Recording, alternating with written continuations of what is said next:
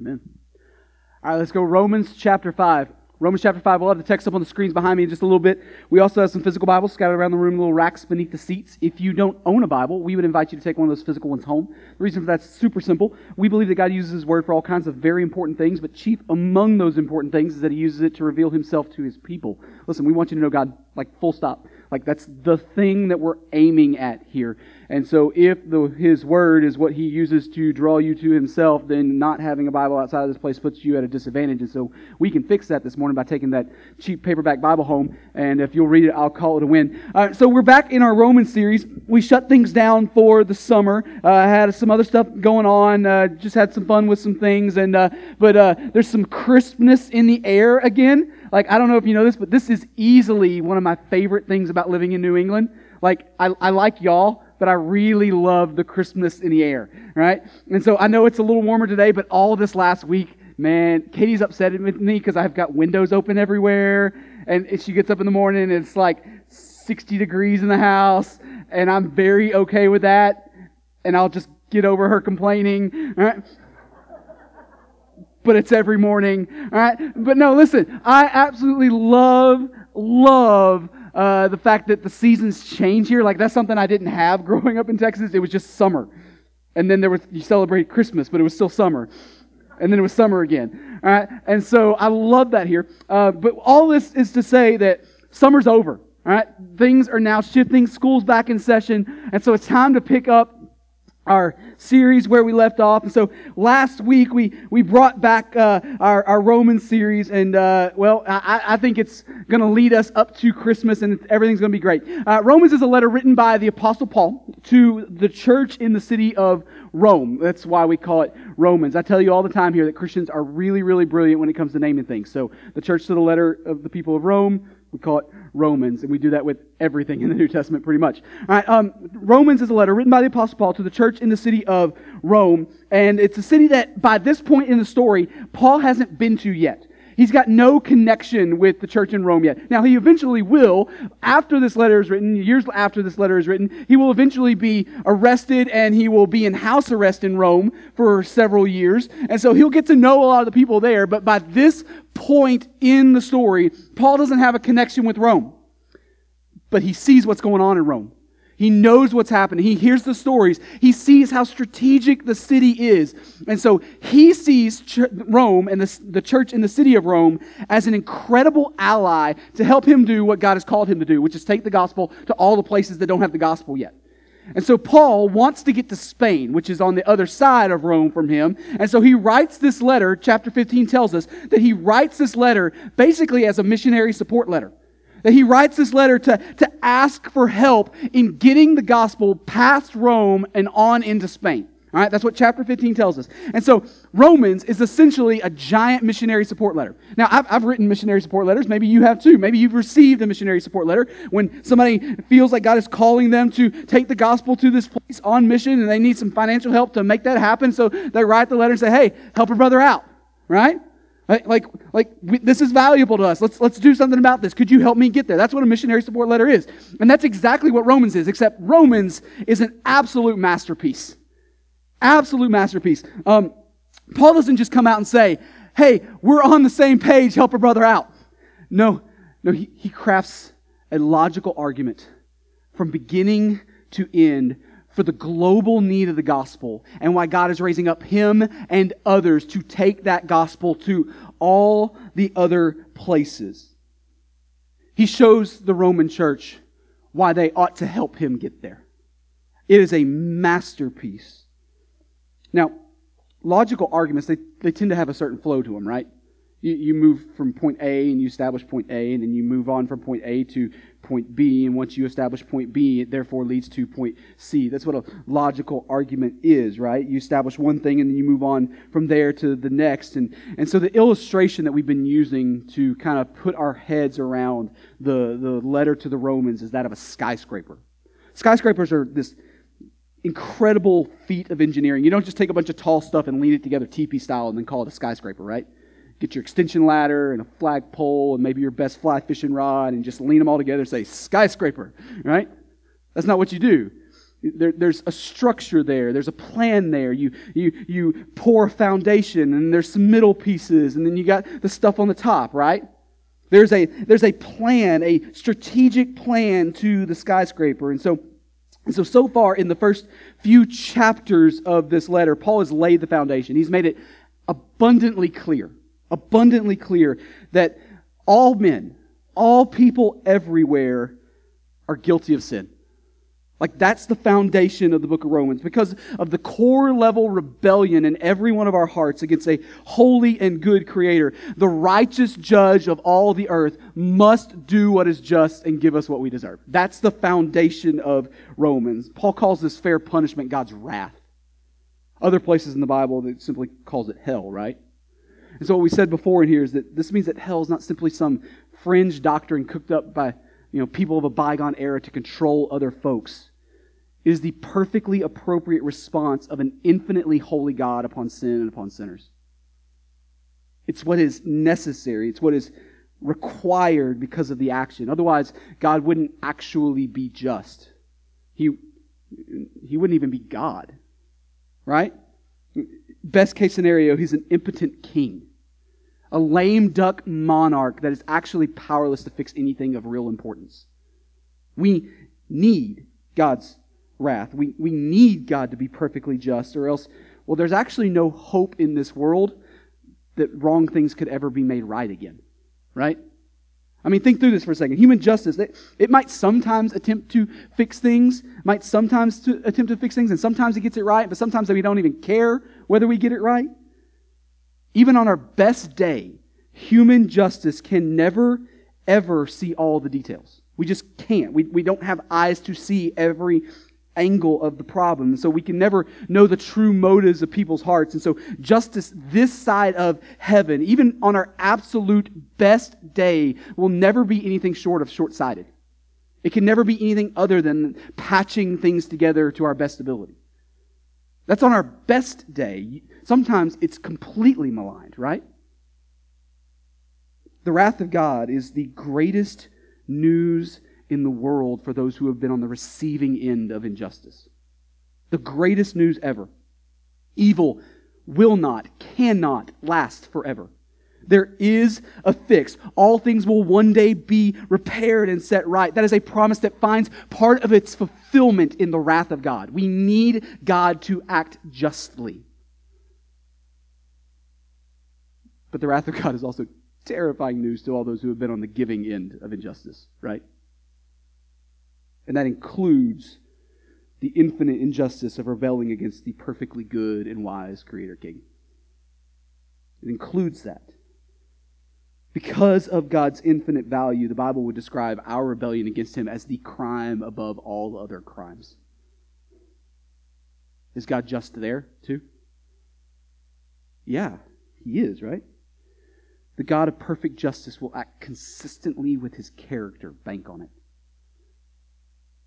But we called this series Just and Justifier for a reason, right? God is not only perfectly just, He's also the great justifier. That's something that God, speaking through Paul, calls Himself in chapter 3.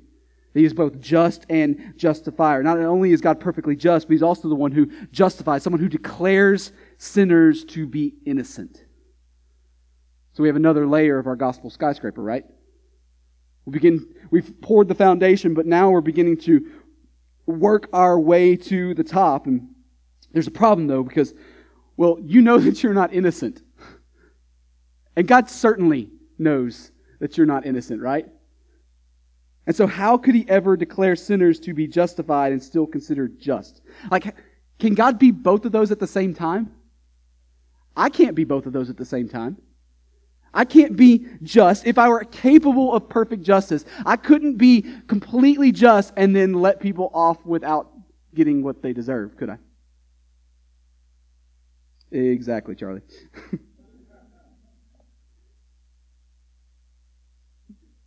Letting people off the hook is a terribly unjust thing to do. But God is unique because the answer of how He fulfills both, how He's both perfectly just and perfect in mercy, well, the answer to that is the cross of Jesus, right? It's the good Sunday school answer. Like, how does God do this? Jesus. The answer is Jesus. Jesus, the eternal Son of God, put on flesh. He dwelt among us, lived among us. He lived a sinless life that neither you nor I are capable of living, and He died on the cross as a substitute to pay the debt that we owe for sin. That's the gospel, right? Justice has not been ignored. It has not been sloughed off. It has been met in full by the spilled blood of Jesus. And so God does act in perfect justice. And in chapter 1 of Romans, Paul tells us that the righteous will live by faith, right? That those who belong to Jesus, those who are recipients of Jesus' work on our behalf, are those who in faith place their trust in Jesus instead of themselves. Again, that's the gospel.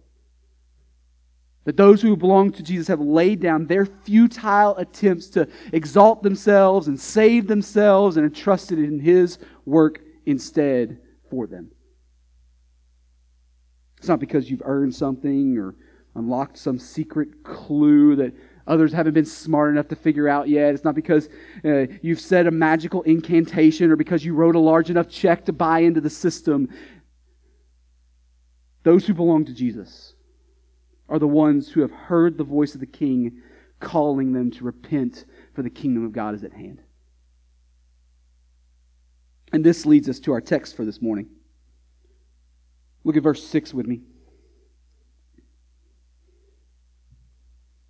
Romans 5, verse 6, Paul says this, "For while we were still weak, at the right time, Christ died for the who? For the ungodly." All right, so Paul starts out by calling us weak. And I don't know about you, but them's fighting words. Right? Whether you know it or not, this is a massive sentence, and we got to walk through a couple of specific words he uses here. And he calls us weak. Like anybody else in the room feel like they need to puff up their chest a little bit and say, "Who are you talking to, Paul?" But Paul isn't talking about physical strength here. He's talking about character, actually. As in moral weakness. Moral weakness. Now, anybody who's taken an intro to philosophy class has a cobbled together idea of free will, right? People on the fringes of theological conversations, they do too. It comes with the territory. In other words, do we actually have a choice in things? You ever thought through that? Yeah, of course you have. Obviously. Do we actually have a choice in things, or do we live in a deterministic world? And if so, does it go all the way into fatalism? Some of you know what those words mean, others don't. You're okay.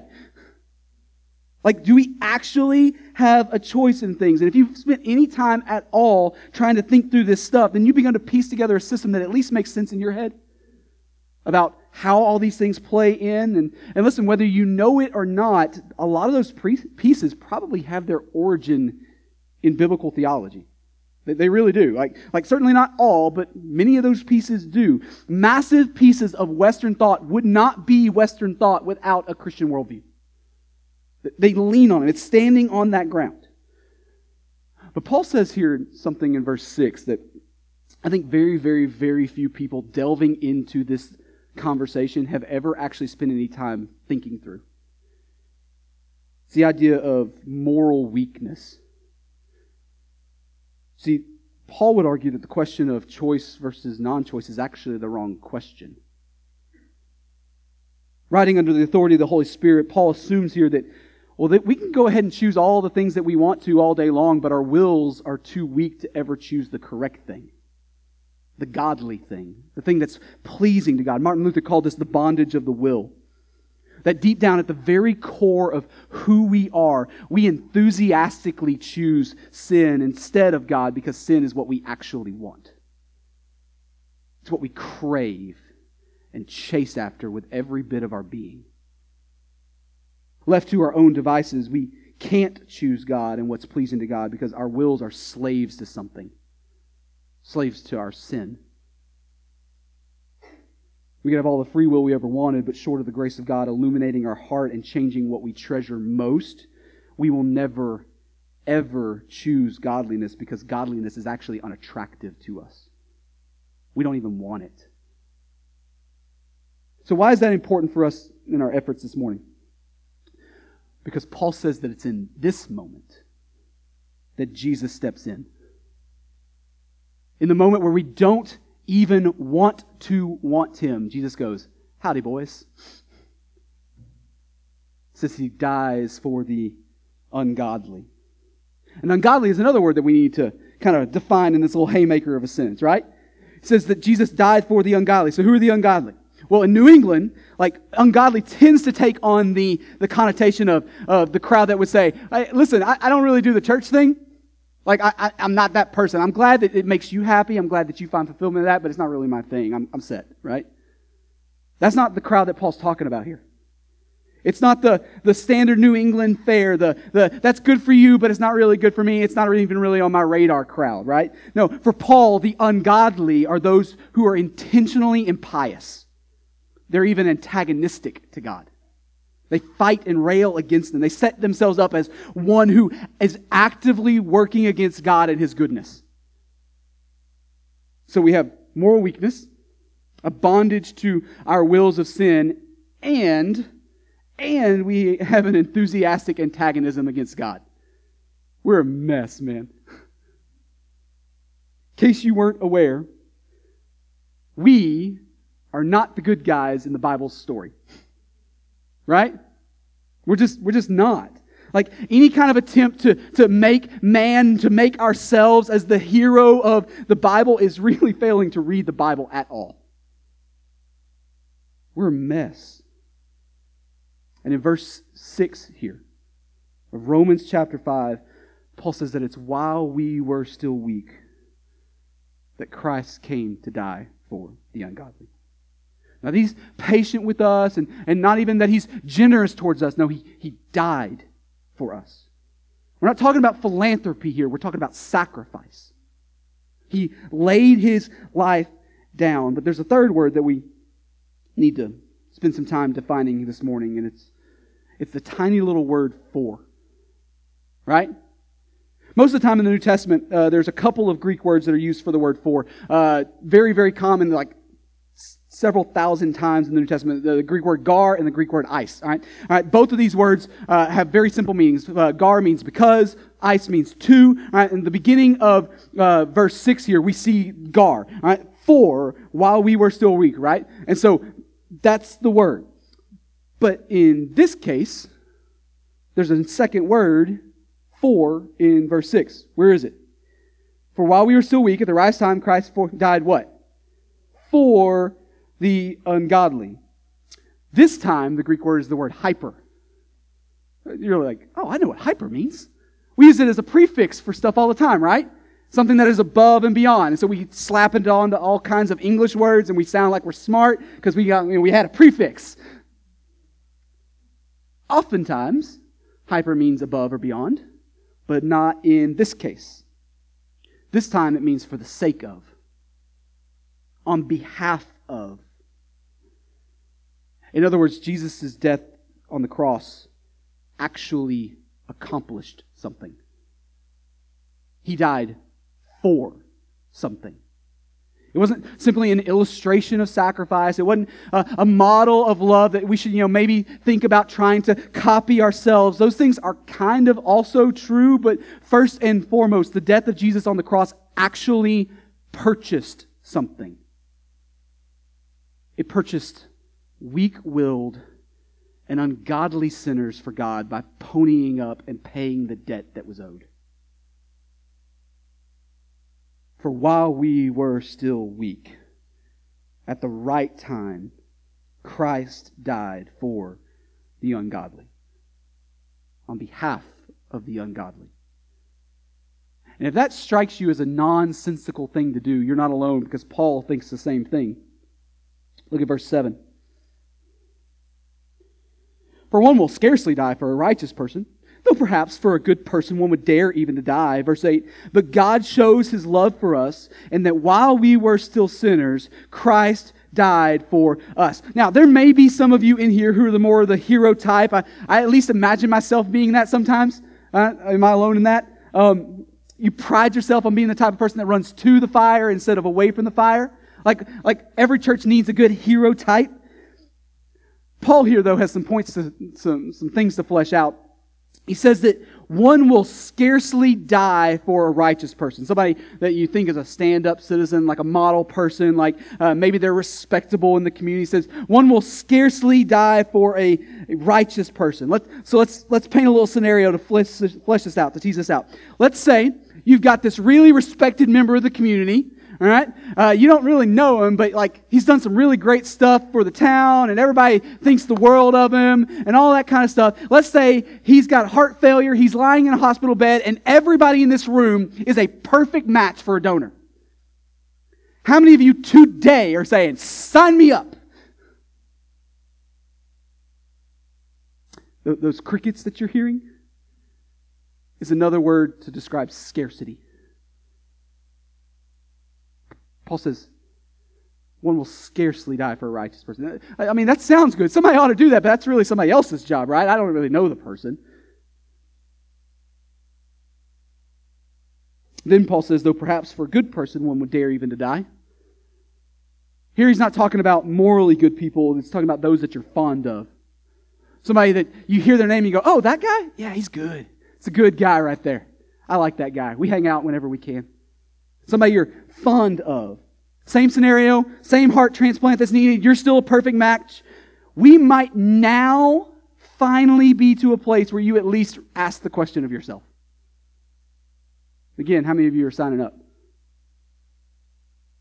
I mean, your buddy needs a new heart, right? What are you going to do about it? I mean, yeah, you're going to die if you give him yours, but like, you're a perfect match. Come on. Don't you want good for your buddy? Paul says one might dare even to die for that person. Still, though, it's rare, isn't it? And all the hero types in the room want me to take it to the next level, right? Everybody wants me to go, hey, Stephen, go one more layer to this. Talk about my family. Absolutely, I'm going to lay my life down for my family. Woo! I'm in. I love them. I'll do anything for them. You want to talk about my daughter? It's done. Right? But in verse 8, Paul doesn't go that direction. He goes the opposite direction, doesn't he? See, Paul doesn't care what kind of sacrifice you would make for those you love most, because Jesus doesn't die on behalf of his buddy. He doesn't lay down his own life for the sake of someone respectable. No. Paul says that he lays down his life. Jesus dies to save sinners. Sinners. Weak-willed and ungodly sinners. You can pretend to pat yourself on the back all you want for our hypothetical scenario. You might just run headlong to make the greatest sacrifice ever for those you love most. Good job. But Jesus' story isn't hypothetical. And he ran headlong to make the greatest sacrifice imaginable for bad guys in the story. The ones he doesn't owe anything to. The ones who in their pride and their self-indulgence defy God and exalt themselves.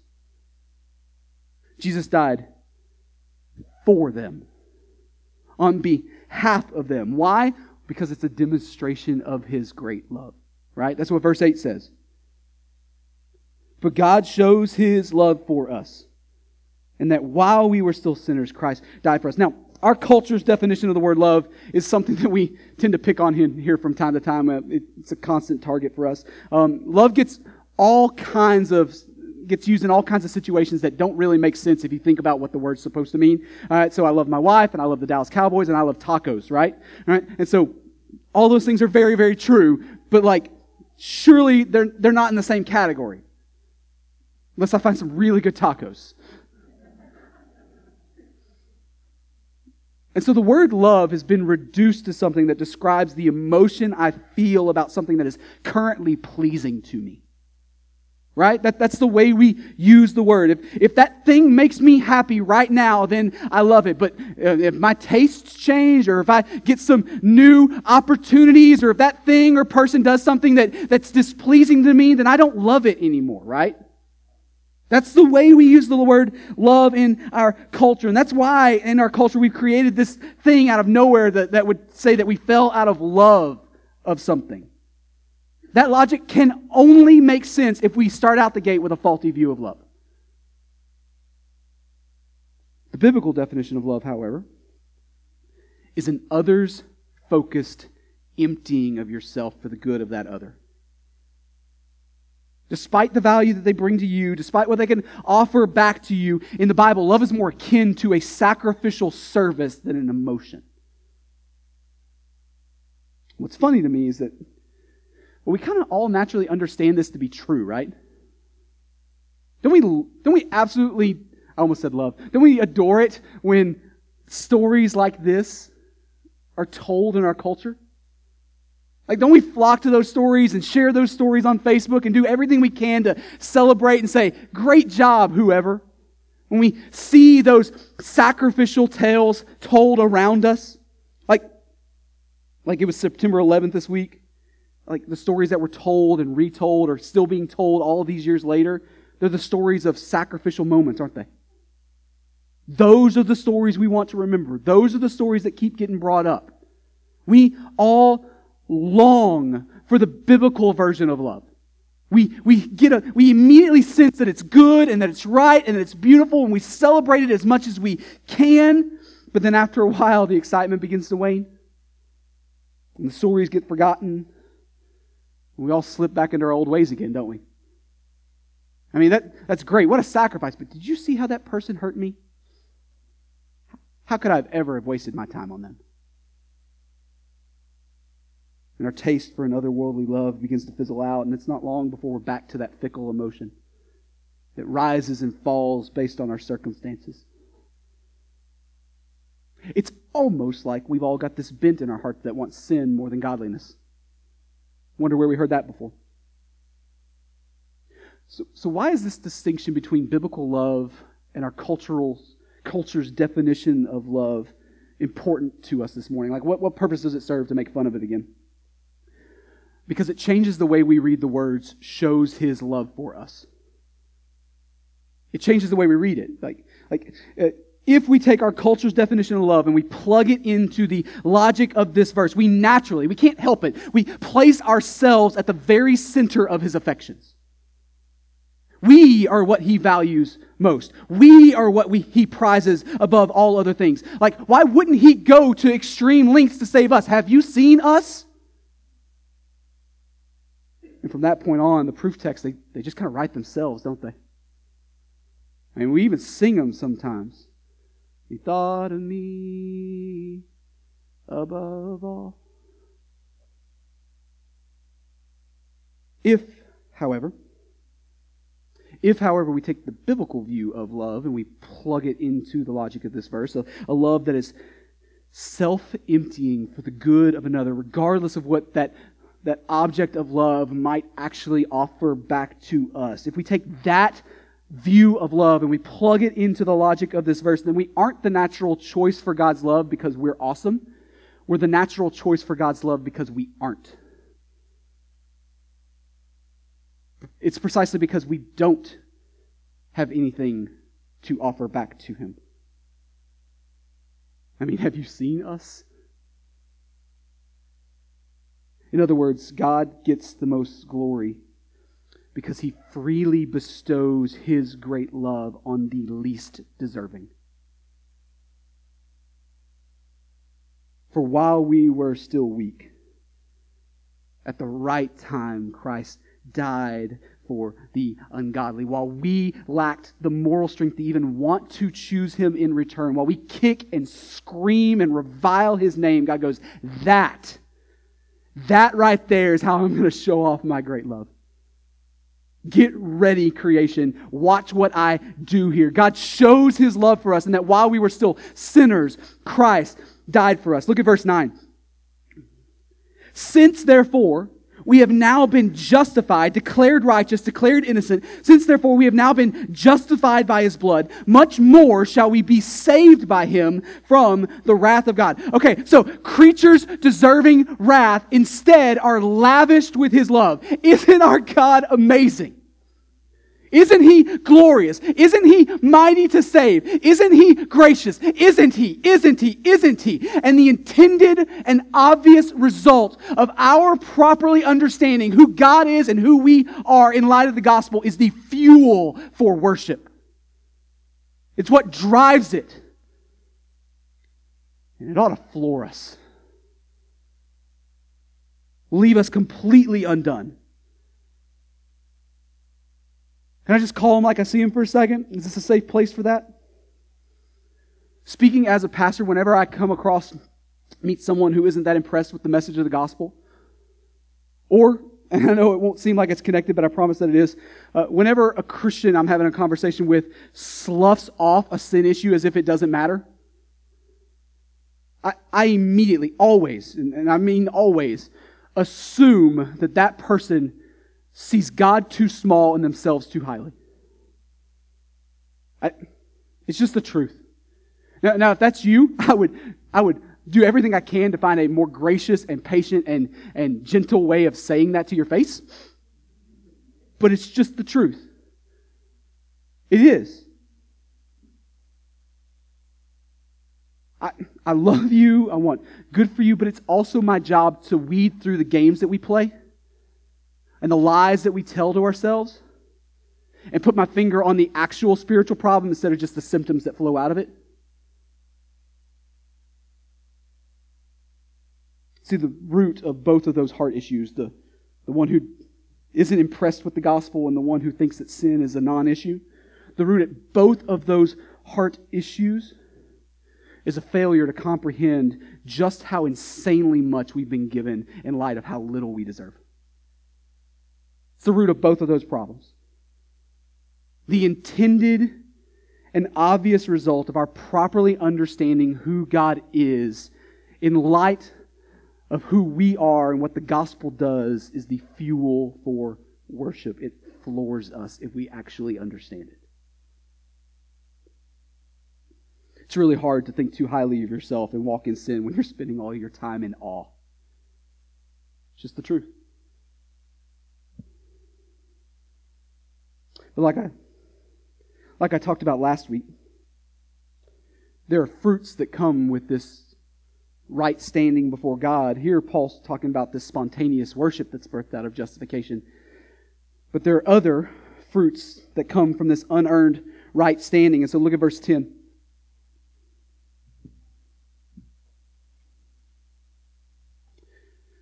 For if while we were, what's that word?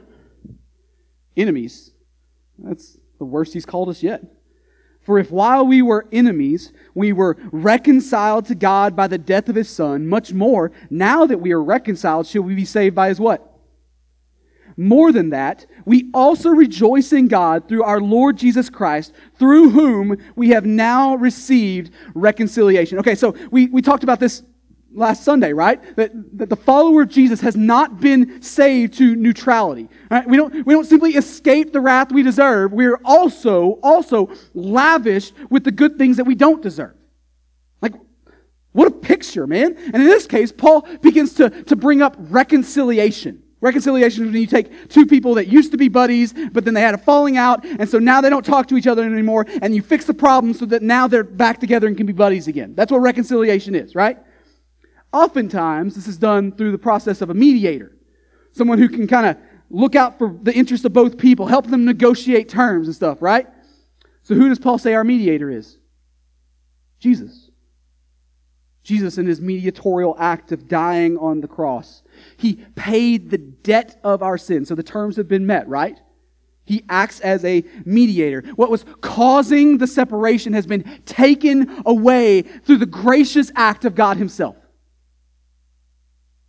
Because of Jesus, a holy God and a sinful man, those who are by default enemies of each other, we don't simply become non-combatants. We become friends. We are reconciled. We are not saved to neutrality. We are saved to full reconciliation with God. But there's one more piece to this that needs to be pointed out for our purposes this morning. It says the reconciliation, it happens because of what Jesus purchases through His death, right? But Jesus didn't stay dead, did He? What does verse 10 say?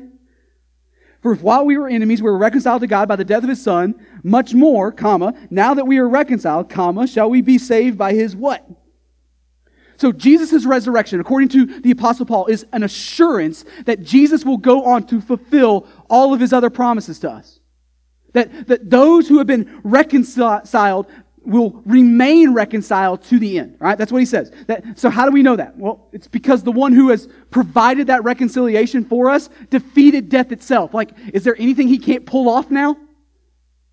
Like, is there anything that's going to be too big a workload for him? No, he has purchased our reconciliation and he's the one hanging on to it till the end. We're okay.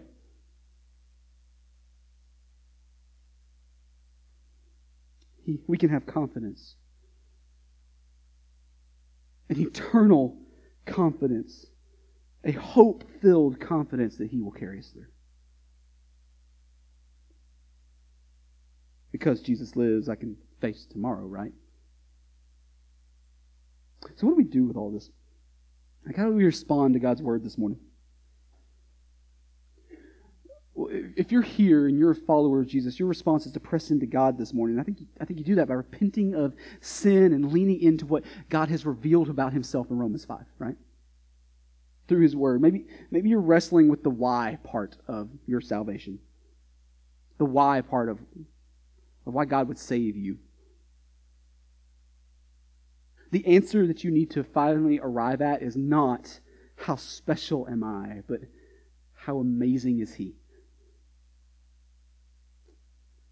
And then you let that be the fuel for your future worship. I'm going to pray. We're going to sing. We'll have some leaders up front here to talk and pray with you if that would serve you this morning. If you're here this morning and you're not a follower of Jesus yet, I'm glad you chose to hang out with us this morning. We should get coffee sometime, whatever. Listen, though, you can respond to God's word this morning too. You do that by repenting of sin and confessing Jesus as Lord.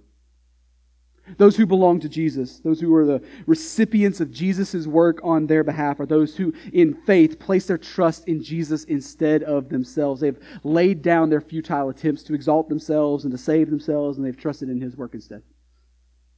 It's not because you've earned something or unlocked some secret clue that no one else is smart enough to figure out. It's not because you cashed in the big enough check or said the incantation. Those who belong to Jesus are those who have heard the voice of the King saying, repent, for the kingdom is at hand, and have responded in kind. So I'm going to pray. We're going to sing. I'll be down front here if somebody needs help walking and talking through what that act of faith looks like, but let's all respond to God's word this morning. Father, you're good to us. Thank you for your word. Thank you for Romans. God, when we ask the question, why did you save? Help us be honest with ourselves. Help us see our great need. I think we're normally blind to that. I think we fight against that. We normally think that we're pretty rad. But your word convicts. So would you show us who we are in light of who you are? For those of us who know you here, would you draw us into deeper relationship with you? With our understanding, our deeper understanding of just how crazy the gospel actually is, just how unbelievably insane the offer of salvation that is presented to us is. With those of us who are growing in our understanding of that this morning, would you help us find our rest in you? And would it fuel our devotion? Would it fuel our worship? Would it unite us even as a body of believers? God, for those in here who don't know you yet, would you make yourself known to people this morning? Would you give us the courage to walk in faith? And would you call people to yourself? In Jesus' name we pray. Amen.